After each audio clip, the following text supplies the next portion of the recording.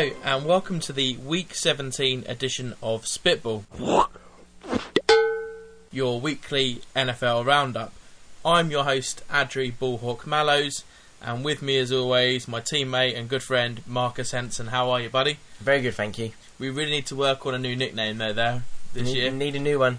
Yeah, Baby Bullhawk. No, apparently that's taken, but he doesn't play for us anymore, so we'll see what happens. Let's move swiftly on because, as with the last few weeks, we've got so much to talk about this week, especially with the events of Monday, after all the action as well. Let's get right in there. I'm going to start with Adrian Peterson. So close. 8 yards off the record. He finished up with 2,097 yards. It was quite unbelievable, really. You were so willing him on, and even the first thing that they did, breaking off after the match, was the announcer came straight up to him, and you saw it. She came straight up to him and just went, "Do you know how close you were?" He's like, "No, I told no one to tell me. How close was I?" She's like, "Do you really want to know?" He's like, yeah, whatever. And she's like, "Well, yeah, 8 yards." And he's sitting there going, "That's it." She's like, 8 yards. He's like, how do you feel about that? Would you prefer to miss by a mile? He sat there and went, no, at the end of the day, I did well, and I did what I needed to do to win this game, which gets us into the playoffs, because at the end of the day, the record's a record, but we needed to win this game to get into the playoffs, so that's what I did. I turned up, helped us win the game. And it was the way he did it, so calmly, so collectively. Again, not glory chasing. It was just that I'm here today to win us a football game. Everything else don't really matter. And he did that with 199 yards and a touchdown. He also had a receiving touchdown as well. And unbelievable. I can't believe how close he came. When I saw how many yards he had to get, I was like, well, I know Green Bay aren't the best at run defence at the moment anyway, but still, I thought 205 yards to equal the record. I thought that's pushing it. But then to go out and have, I think he had 80 or 90 yards by half time, and you're thinking, go on, lad, yeah, this could be on. And then, so close. It reminds me of a few years ago when I was 5 points off winning fantasy football in the entire UK. Gutted. So I know how he feels, kind of. Will anyone ever get close to the record again? Bearing in mind we are now in a pass-heavy, I say that in inverted commas, league. I think people will. The reason being is there's always going to be that developmental towards now. In a pass-heavy league that we're becoming, defences, do you start breeding towards that stopping the pass, run second? I'd like to think that there's going to be a generation. Firstly, people like Doug Martin. He's the new sort of breed that's coming out, and you look to what he managed to put up, where he put up, I believe it was a better part of 400 yards over the 2-game span. Yeah. Stuff like that. I mean, yes, I know some of it, again, was in the air, like what Adrian Peterson's was, where he is someone who is effective through the handoff, but also as that clutch option, sort of get out of jail free, or that nice little screen pass to deviate away from the play. I find a lot more skilled positions are becoming sort of jack positions, where you will do a little bit of throwing, a little bit of receiving, a little bit of running. It's kind of that sort of ethos now. You're seeing a lot more of it. This whole, I guess Tebow really sort of kicked off. Well, I know there was probably people before Tebow. Miami were running their Wildcat a good 2 years before Tebow was even. Oh yeah, that was when they had Ricky Williams, wasn't it? Yeah, exactly. But it's the still idea is that, you know, this aforementioned of having this skilled player, this player who, where will he line up next, sort of thing. Who knows? You know, like they were saying this year, putting Tebow as a tight end or something crazy stuff like that. I think that's what we were saying, wasn't it? We were saying that this year, perhaps maybe he would be better off being a fullback or a tight end. He would see more action, and he potentially is better skilled to that sort of position with his physique and his lack of arm. Yeah. But like you said, it's getting to that skill position. Whether or not you'll see someone just solely run for 2,000 yards, I'd like to think there are people who are still the smash mouth backs, and there's still the old school coaches willing to put that into a system. Yeah, so the follow-up question to that is, who do you think is capable on the current squads to break that 2,105 yard record set by Dickerson? I'd like to see Doug Martin's next couple of years, because I think his development is going to be important. He's lucky where he is in Tampa Bay, which he has no presence of a sort of competition there. Yeah. Pretty much he came in drafted as a number one back. I mean, there's times when I've seen them have a great run game and they look to Josh Freeman to then throw for no apparent reason. Yeah, when the run game's dominating. Yeah, so I'm not quite sure. Maybe the next couple of years for his development, he doesn't break it in Tampa, but maybe if he develops the right way and keeps running the ball hard and stays injury free, touch wood on you, mate. It's definitely going to have to be, I think, maybe someone else, maybe a different system, not the Sperano system. And the only other person I can think of would be CJ Spiller. Sorry? No, actually, my mind is actually casting over towards Jamal Charles. Kansas City Chiefs, yeah. Kansas City Chiefs, just again, because the system he's in, they haven't actually, in their case, he's got the benefit this time, though he is number one back, and they do like to run they've got a second running back whose name eludes me, who does come out a lot, and they tend to rotate. I think it's due to the lack of a thrower. Yeah, they don't have a quarterback in Kansas at the moment. They're relying on the great run game. He's had some great performances this year. But again, the problem is, it's too easy, we find then. He's stuck in a system where you come up against good run defence. He's literally been getting about 50 yards in those games.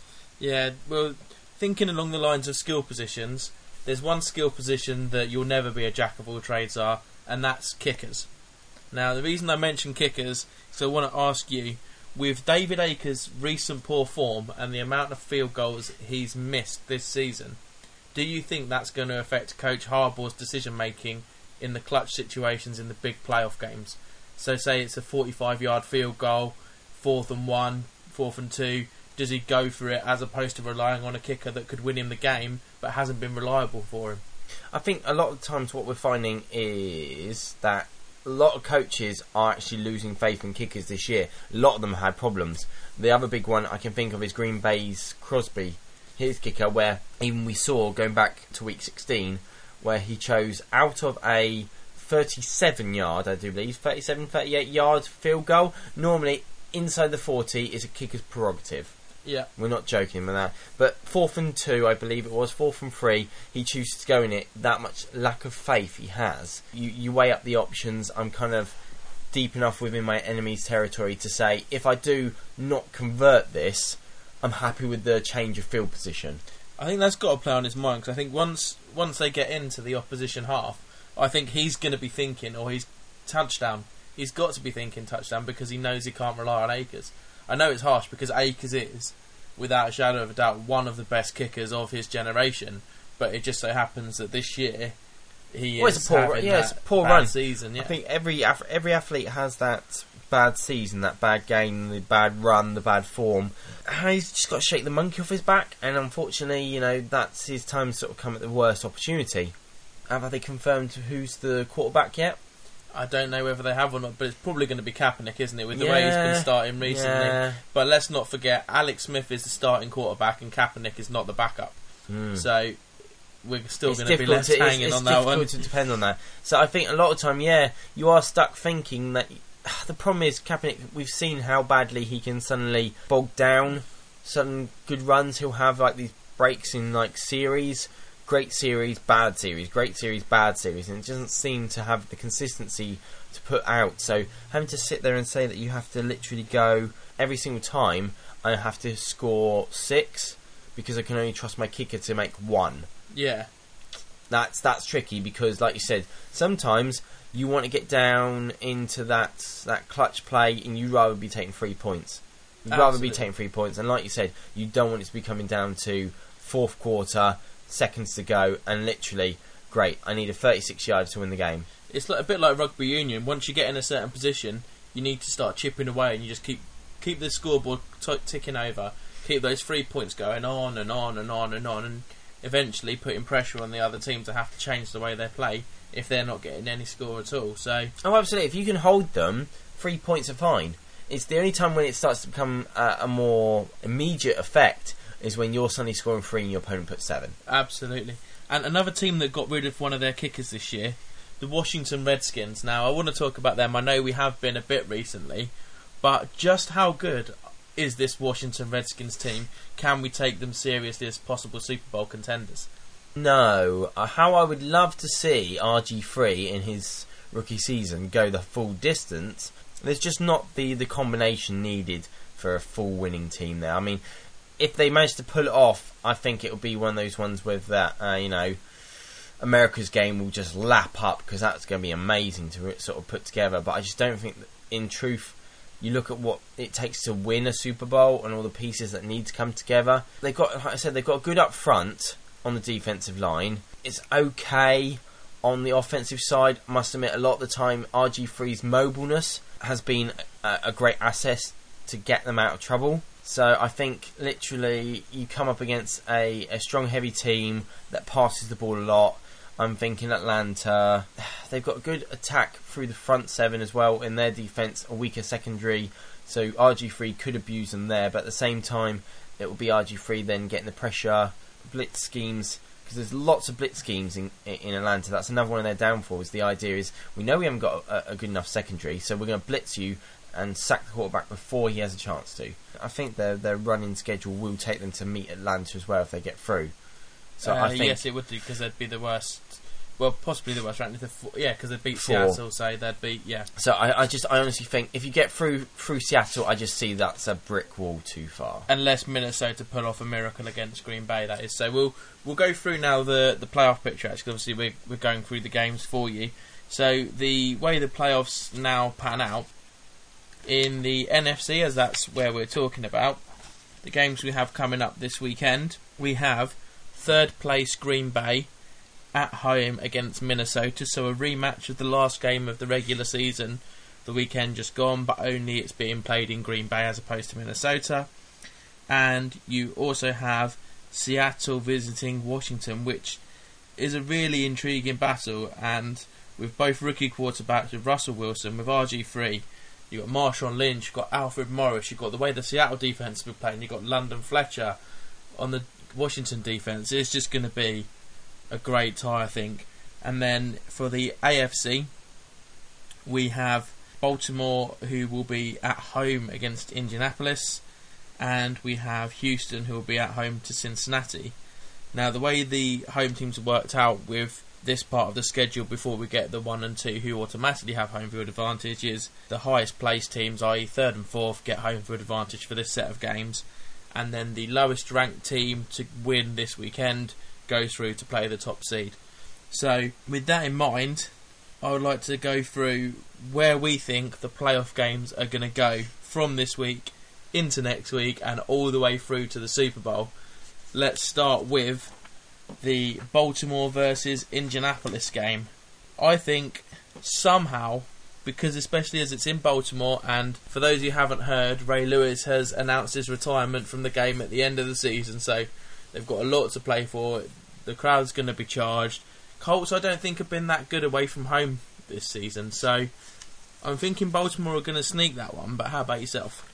I think we're going to get an Andrew Luck victory here, and we're going to have a great matchup, hopefully, then, the way that they'll conspire being the lowest rank through the week in terms will be the way we're looking at the next set of playoff pictures. It will be the new Colt versus the Master Colt. Yeah, Denver and Peyton Manning, number 1 seeds, 13-3 after their victory this week. So you're thinking then that Houston are going to beat Cincinnati? Yeah, I mean, Houston have had a poor form at the moment, but one team that's really not doing well on the road is Cincinnati at the moment. Also, they seem to be waning at times. There's a few games that they've really sort of pulled down to the wire, and I think they have a real trouble in the red zone scoring.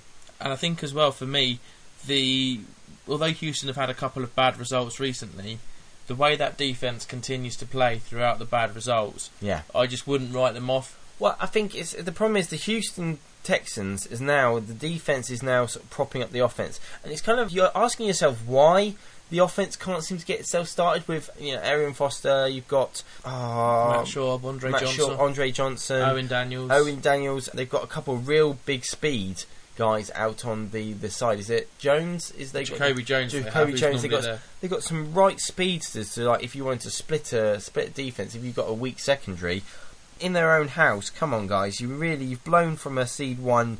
You've now got to play the wild cards for a start. And it's also an exact repeat of last season's wildcard playoff game in Houston. Houston last year obviously had their first ever playoff game and they beat Cincinnati. It was a close game, but Houston came out on top with a third string quarterback. Yes, of course, we had that TJ Yates, wasn't it? TJ Yates, Yates, exactly. So you'd have to hope more coming out with Schaub. Yeah. But at the same time, I think you're right. This will be a single figure difference. We're talking literally that 3 to 7 point range, I think, as well. So we're not talking high single figures. We're talking literally a field goal or two. Yeah, so it looks as though we differ slightly. So I've got the divisional round of the AFC being Baltimore versus Denver, and you're saying Colts versus Denver. And I have Houston versus New England. I have that too, yes. Yeah, Houston versus New England. So I think then we could both agree Houston versus New England. You're going to agree with me and go New England to beat Houston? In Foxborough, yeah. And I'm sorry, but Houston, for me, you've either got the Houston defence turns up or the whole team turns up. It doesn't seem to be one or the other. I know the whole defence wins championships, but defence can't win a full game for you in 60 minutes. So with the other game then, Denver, obviously I've got them against Baltimore, you've got them against the Colts. Do you still have Denver coming out on top? In Mile High? Of course I do, yes. So we'd potentially be looking at the good old-fashioned championship game between Peyton Manning and Tom Brady. Yeah, different team colours this time, but enamoured the same. And only this time, Peyton Manning will actually be at home. Peyton Manning will be home, and he has a defence that can finally help him on the other side of the ball. Okay, so $1 million question then. Who comes out of the championship game between New England and Denver? No! Bring me those bucking Broncos. Really? You're going with Manning over Brady? Oh, yes. Fair play. Well, that'll be interesting then. So we'll have a different Super Bowl already. I'm going New England. As those who listen to a lot will know, I'm kind of been pipping New England for a long time now. And if they fall short, being a Bills fan, I'll love it. But at the same time, if they win, it makes me look good. So whichever way you want to play it, Pats, go right ahead. So how about the NFC then? So we've gone through our games. Who do we think is going to come out of Green Bay and Minnesota? Well, I have to admit, though we saw Minnesota really step up, the Purple People Eaters really sort of ate away at the Cheeseheads this week gone by. But I think that once you take it into Lambeau, it's literally it's Green Bay's ball, I'm afraid, because the elements are then suddenly there. It's going to be cold. It's going to be, who knows whether we'll have some adverse weather conditions with that rain or snow coming down. I know they've got a lot of weather at the moment over in the States. Yeah. So, you know what, I see Green Bay much more attuned to this. Our lovely Purple People Eaters in their air-conditioned dome. Pond, I think, is going to be a big challenge because him throwing the ball, whereas, of course, this week, we've just gone by, we saw a lot of him actually throwing the ball, and actually he was very productive for once. Yeah. You know, he's had these spouts where you can see why They've Vikings picked with him. Yeah. Because he has got moments of greatness. At the same time, I think you can't rely too much on him this week, and therefore Peterson is going to be overused. And soon, I know they haven't got the best run defense, but once you're pipping at a run every sort of majority, I don't think you have to worry too much. Full grip on a AstroTurf pitch inside an air-conditioned dome, averse to a cutting pitch in Lambeau Field at minus who knows what in a potential blizzard. Are you going to be able to have that thing where you're going to be able to cut the same way Aaron Rodgers is on that turf? I think Green Bay's going to turn up and sit there and go, okay, last week we didn't really turn up, and let's win this one this week. I have a feeling as well that they'll try and run the ball a lot more because Rodgers is the most sacked quarterback in the league. Yeah. And in the conditions that potentially we could have, they're going to look for ball security, they're going to look for time of possession, they're going to look to try and keep Adrian Peterson off the ball, and I think we'll see a lot of the Green Bay run. Yeah. So I've got Green Bay as well, I think, coming through that game. And then the other game, we have Seattle at Washington. Now, purely because of the role they've been on lately, the way they've been playing, and with Russell Wilson playing the way he's playing, I don't see anyone other than Seattle coming out of that game despite it being a close one. I've got kind of that same scenario in my head. What's got it for me is that Seattle have got a big problem playing away from home. I like the factor there. I like the Washington at home. They're going to have control of the ball. I'd like to think that RG3 is going to be able to come out. He's got the run game set up as well. This is going to be a ground out sort of, we're talking a 9-3 game. Yeah.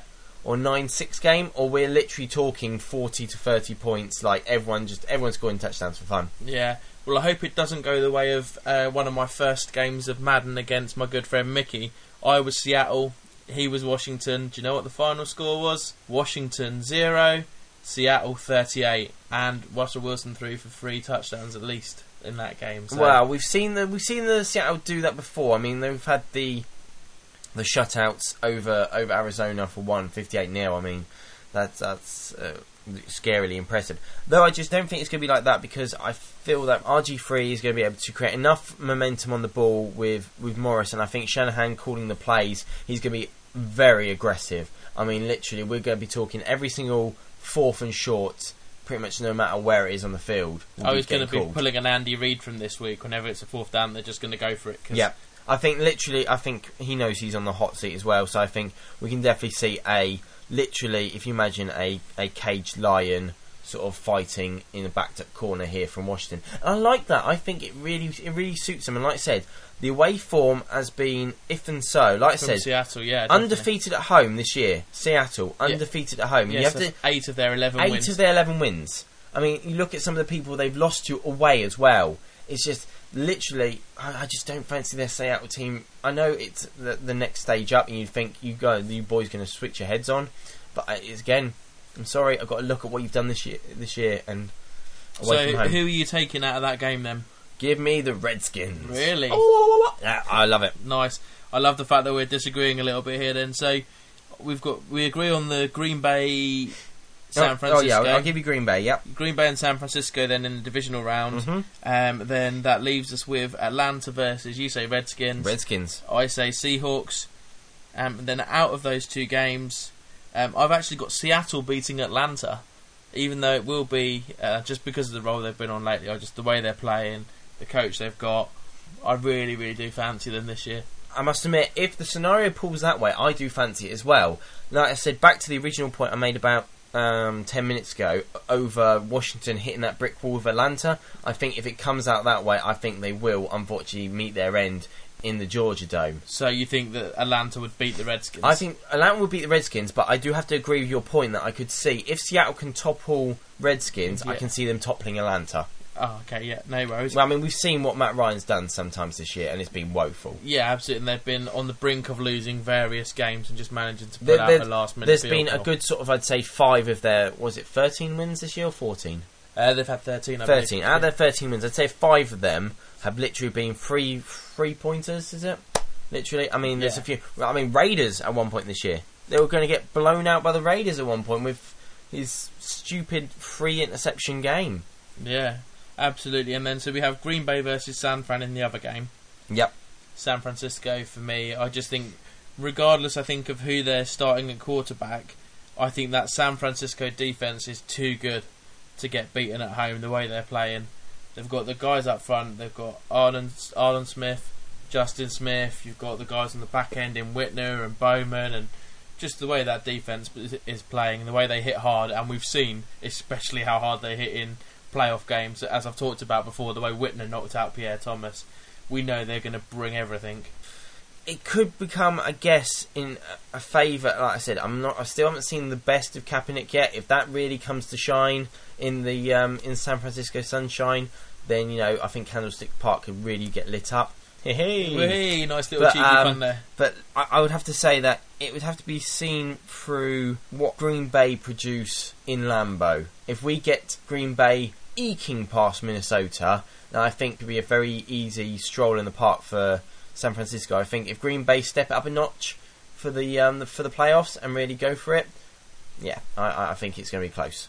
So for me, I've got the championship game being Seattle versus San Francisco.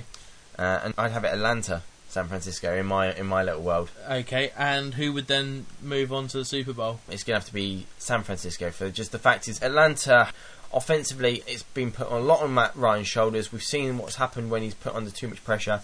He chokes under it. At the same time, the defence can't contain a decent offensive line, pushing off against the pressure, because that's the only way they're running in this year. Oh, we can't actually stop the pass, therefore we'll just pressurise the quarterback. I think the San Francisco actually offensive line is a really good offensive line. I think it's really good, and I just like to think that whoever goes under centre, if he switches his head on, of course as well, this will be in the Georgia Dome in my little world, because of course due to the number one seedings. Of course, yeah. So again, I don't think there's going to be any weather affections. So again, I think that's going to play into San Francisco's hand. Okay, so you're looking at the Super Bowl. I'm looking at Broncos versus the 49ers. And as I said before, I'm going New England 49ers, New England to win. Who wins your Super Bowl? In my Clash of the West, In your Clash of the West. I would have to go for give it to the AFC. I'm going to have to give it to Manning to get his second ring. And then that way he can boast to his brother. He can boast to his brother that he's not. We can all put it down to the fact that, Peyton Manning can't be the best brother because of his Super Bowl ring count. Well, I think you can put one finger, two fingers. Oh, that's right. He puts him up straight at Eli and says, "Now I got 2 Super Bowl rings, boy." And there you go. So that's how, in my little world, Bucking Broncos, where they're going to put down it's in New Orleans. New Orleans, yeah. So again, what's it? In a Dome. in a nice dome. It's again, we're not going to have any kind of like going back to when Peyton Manning won it in that sort of monsoon bowl against the Bears. Yeah. So absolutely. literally, this is going to be a nice cool breeze and probably. See what you did there when it's in New Orleans. I'm all about the puns tonight. He certainly is, yeah. So let's finish off then, because I know it's a big thing. We've got the playoffs coming up. We've given it quite a lot of time tonight, and rightly so, I feel. But let's finish off playoff talk with our Swing Week. Absolutely. Shall I go first? Or Yeah. No, you go. Okay. My Swing Week. is Seattle over Washington, 60-40. So we're only talking about 7-10 points in favour of Seattle. Although it is at the Skins in Washington, Seattle haven't been playing well away from home, but it's the playoffs. And the one thing I've learned from the past few years about Seattle in the playoffs is never write them off. And Marshawn Lynch, at some point, is going to either break through 3 or 4 tackles or carry 3 or 4 people on his back whilst breaking off a 20-yard run. That's going to happen. Either are so possible. Absolutely. So yeah, that's what I'm going for. How about yourself, mate? Well, my Swing Week. it's going to go to Green Bay versus Minnesota. I'm going to keep it NFC myself as well. And I honestly see this being Green Bay's day. I mean, I think they are absolutely going to just trounce the Vikings at home because I think they're going to make a point of it. I think they're going to want to be loud and proud going down into San Francisco. Now, again, I'm going to go for a 60-40 swing myself. So, again, I'm going to sort of look towards about a 14-point game. 14 to, let's say the 14 to 21. So, 2 to 3 scores. Yeah. Okay, well, that's our... Let's move now on to one bit of news which will lead us into our impact players, and you'll see why.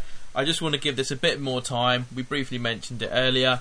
Mr. Ray Lewis has announced his retirement at the end of the season, and it does bring a tear to my eye. I'm not gonna lie. Having met the man and listening to him, you literally would want him to play forever. Absolutely, and for those people who may have seen it as well, when he did the A Football Life story on the NFL Network as well, it's just listening to him speak everywhere he goes. It's always a different story. It's never the same thing. The way he touches people's lives, the people he brings into his life that he just meets. Like it's a really bad way to describe it, but in that A Football Life, you see, he met an old Baltimore fan who was struggling with illness. So he was in his life for probably 2-3 years, something like that, and he would just always go around his house, chat about the game. They would rip into each other, and it's just good to watch. And I'll try and find if I can find a link to it, I'll put that alongside the podcast, because I really recommend everyone just sees that not only is Mr. Ray Lewis a great player on the field, but he is a great ambassador off the field for the game. For the way to conduct yourself in general as a man, I think he sets a great example. Yeah, so all these guys, like we said early this season about all the off-season antics, guys, all you guys who literally should be hanging your heads in shame, go back, listen to this man, absorb his words of wisdom, and, grow up a little, guys. Because literally there is a lot that you could just take from this man, just listen to him speak. Absolutely. So, farewell, Mr. Lewis. It's been an absolute pleasure watching you play. And we hope we get someone half as good as you in the future. If not, seeing him continually working somehow within the NFL. And if he's listening, if he fancies doing a coaching session for Aylesbury Vale Spartans, I mean, we know how much you're interested in the developing the British game. So why not give us a tweet or a call? Links are on the page. And then when we regain consciousness from you having contacted us, we'll get right back to you, we promise. Absolutely. So again, Mr. Lewis, it's been an honour. So with that in mind, we move on to our Mr. Ray Lewis Award for our Defensive Impact Player. Mate, I will hand this over to you first. So this week because we spent a lot of time on our playoff pictures, we sort of maybe not gave them the most time in the world of our awards this week, but I still have gone back and I've just picked a first place this week. No second places, no lucky runners up. So this week I'm just going to sort out straight into my number one. My Mr. Ray Lewis for the week is going to go to Mr. Jay Dunbar of the St. Louis Rams.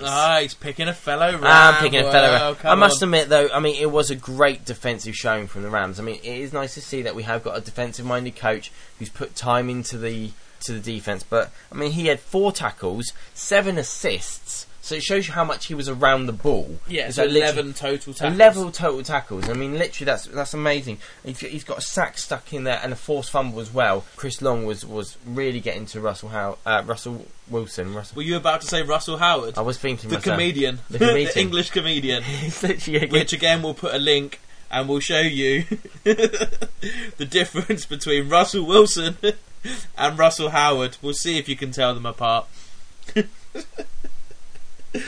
Shame! So, oh dear, that double scotch the rocks was a bad idea before recording. No, absolutely. No, we never do anything as naughty as that, people. No, what it is that through Seattle they have got a really decent front on their offensive line, and literally they just got peppered against the Rams, and that was a combination. It wasn't just him on his own, but for me, a real impact player is someone who's in the game constantly. The fact that, okay, you've got the 4 tackles on your own, solo tackles, but 7 assists, creating forced fumbles, turnovers are an important part of the game defensively, because you saw this year how many points, pick sixes. This year was the year of the pick six. Yeah, there was a record set, wasn't there, for the most number of pick sixes. It was crazy. So over 60, wasn't it? Yeah. It was at least 64 last time I heard them mention it on Red Zone, yeah. Yeah, absolutely crazy. So therefore, I mean, for that, he has to be my Mr. Ray Lewis, because, like Mr. Ray Lewis, he was everywhere on that pitch, come defensively. Yeah, congratulations to Chris Long. Say Chris Long? Not Chris Long, no. Chris Long? No, Joey Rain. John Dunbar. There we go. Yeah, That's John the Dunbar. lad, yeah. Yeah, see? You're not the only one that makes mistakes. Whoopsie! Shame on me. Shame on everyone. So let's move swiftly on to my Mr. Lewis award winner for the week, my defensive impact player. I've gone for Everson Griffin of the Minnesota Vikings this week in that game against Green Bay. We've talked about how Rodgers is the most sacked quarterback, putting pressure on him as well. He had 3 sacks in his total of 4 tackles, but not just the sacks. He knocked Rodgers down 4 times. We all know quarterback is a confidence position, and the more times you get knocked on your ass, the less confident you're going to be. So constantly putting him on the ground, whether it be sacking him or just knocking him down after he's made a throw, he was everywhere, and ultimately, as well as Adrian Peterson, I think led to that Minnesota win against Green Bay. Yeah, that was a very great defensive standout. So now let's move away from the defensive side of the ball and move on to our offensive impact players. And I will let you start, sir. Right, so my one, I mean, because I knew we were going to mention the likes of Adrian Peterson. I'm surprised, actually. I thought we would have mentioned by now Calvin Johnson, seeing how my co-host absolutely loves him and thinks he is literally the best thing since sliced bread. I love him. I want to marry him. So the reason why my offensive impact player of the week has been picked is because they've had a poor run of form. I'd like to see them come back with a real bang this week, and I've gone for Mr. Eli Manning. Oh, you've gone for Eli.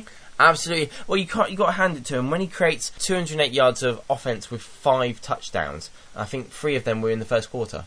And I believe it's the first time he's had 5 touchdowns in a game as well. Exactly. I mean, what a time to literally kick your rut, pull that monkey off your back. It was a shame because, of course, they needed a lot of things to go their way for them but to get fundamentally, to they needed to win. Yeah. They need to win first. And literally, he came up, and literally, you're sitting there going, look, guys, what you got? Let's try. We can still do this. We have to at least win to get into the playoffs. As systematically, like you said, they didn't make it in the end because of the way things went against them. But it's the idea is that if you're going to finish, you finish on a bang. And he certainly did that. Yeah. So, yeah, congratulations, Eli, for being our offensive impact player. Well, Marcus, anyway, I've gone for a slightly different tact. I've gone for someone who I've mentioned in the blog this week, purely because when you think, if I was to say to you, name a rookie that was responsible for Washington Redskins' victory, what would be the first name you'd think of? RG3.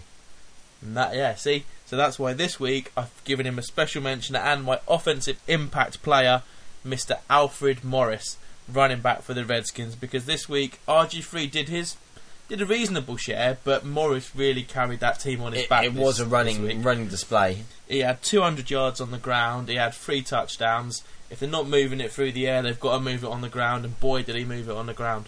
We knew that the defence on Dallas was suspect, but when the implication was there, literally, whoever wins this game goes through as NFC East champions. I mean, do you want any more incentive? No, and he really stepped up again this week. He's been having a reasonable season.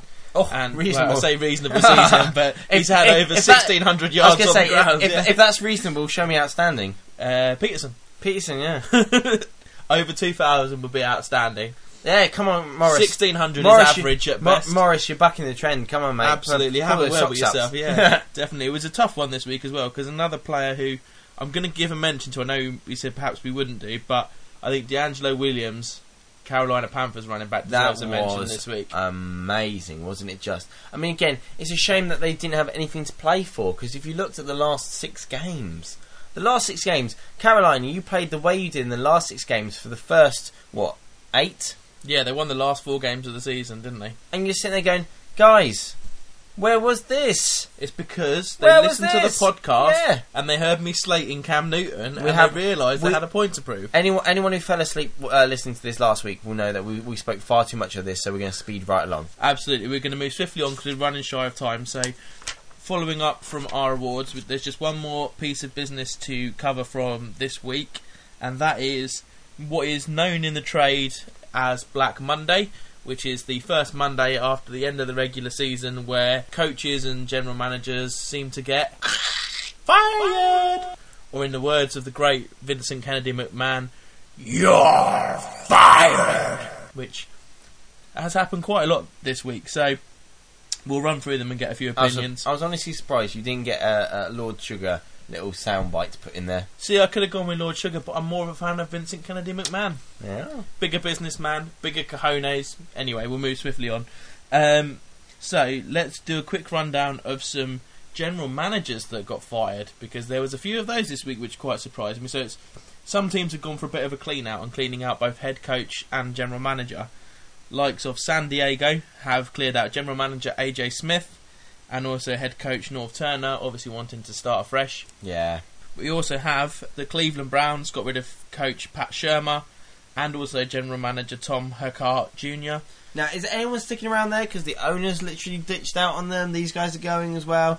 Literally, it's not... Well, Haslam came in at the start of the year, didn't he? He took over from the previous owner, so he's having a bit of a clear out. It is not happy times in Cleveland, literally. But when we look at how they've played this season, and they finished up 5 and... no, sorry, not 5 and 8, obviously, but they had 5 or 6 wins, did they, this year? Yeah. Trent Richardson showing a lot of promise. Wheaton needs a little bit of work. I did like Richardson this year, and that I tell you what, that kid, Josh Gordon, Jesus, he got some speed on him. Absolutely, yeah. And they've got Little as well, haven't they? Another receiver that's... Yeah, he showed some signs. There's some signs there that he could be a good receiver. But I tell you what, there's a few times, though, he needs a new pair of gloves. He's got to go see the equipment manager, because a few of them just slipped right out. He's got to take those greasy gloves off. Under Armours or Cutters, what do you reckon? Moving swiftly on. Okay, you also had Gene Smith, general manager of Jacksonville, being fired. You had Rod Graves of the Arizona Cardinals being fired, and also Ken Wisenhunt, the head coach, being fired from Arizona. Well, that's the way. Again, that is just all about how he messed up that quarterback position. Absolutely. Well, they had their third or fourth starter at quarterback, didn't they, this week? Finally, the one that surprised me, we touched on the New York Jets a little bit last week, and of the people to get fired, I was not expecting it to be their general manager, Mike Tannenbaum. No, I did not see the... I mean, yes, we do realise that coaches are normally the first one in the gun sight, and unfortunately so, sometimes unjustly. But this one, I'm sorry, again, going back to Wisenhunt, the way you botched up your quarterback position, that's such a key position. I mean, we saw McElroy do enough to sit there and... He looked okay. But again, the fact is, kid is learning the ropes, and I think he's not going to learn any ropes out of Sanchez. No, absolutely. Except one's not, how to tie your feet down. Oh. Yeah, absolutely. Well, we'll move away from him, so we'll move on to the rest of the head coaches that went. The obvious Andy Reid from Philadelphia got fired. We pretty much all knew that was coming. It was very well publicised. Yeah, that was a surprise. That wasn't mid-season. You know, surprised it wasn't last season as well. To be fair, we also had Romeo Crennel being fired from Kansas. That's a difficult job, to be honest. I mean, the only real highlight he's had there ever since was busting up Green Bay's perfect season. That's the only real thing they've had to shout about. Absolutely, yeah, and New Orleans earlier this year. But then finally, before I move on to the one that actually really shocked me, Chan Gailey of Buffalo has been fired on Monday, and I know I've been talking about wanting him to go for a long time now, last sort of 4 or 5 weeks, but I've got to give the man a lot of credit, because when it came to his speech when he got fired on Monday, he turned round and said, I appreciate this is a business, there's circumstances, decisions have to be made, I haven't been able to get it done, and he said that Buffalo was the first team that he's been fired from that he would be rooting for. And I think, do you know what I mean? I thought, fair play, he realises it's a business decision, it's nothing personal, he's just not been able to get it done. The whole coaching staff has been cleared out from Buffalo to go for a fresh start, and I got a lot of respect for Coach Gailey after what he came out and said after he got fired. And on the Buffalo front, although he's not been fired, General Manager Buddy Nix is going to be replaced, but they're in the process of handing over his duties to Doug Worley. So Buddy Nix is in charge for now, but all the decision making is going through what is now the new president / executive chief officer, Russ Brandon. That also happened this week, that Ralph Wilson Jr. handed it over to Russ Brandon to run the business. So, yeah, the one that shocked me, Lovie Smith from Chicago, is one that shocked me, but then at the same time, I was thinking, well, actually, since they got to the Super Bowl and lost to the Colts, what have the Bears done? Not much, and to be honest, without being mean to the Bears, they were never going to win against the Colts that year either, were they?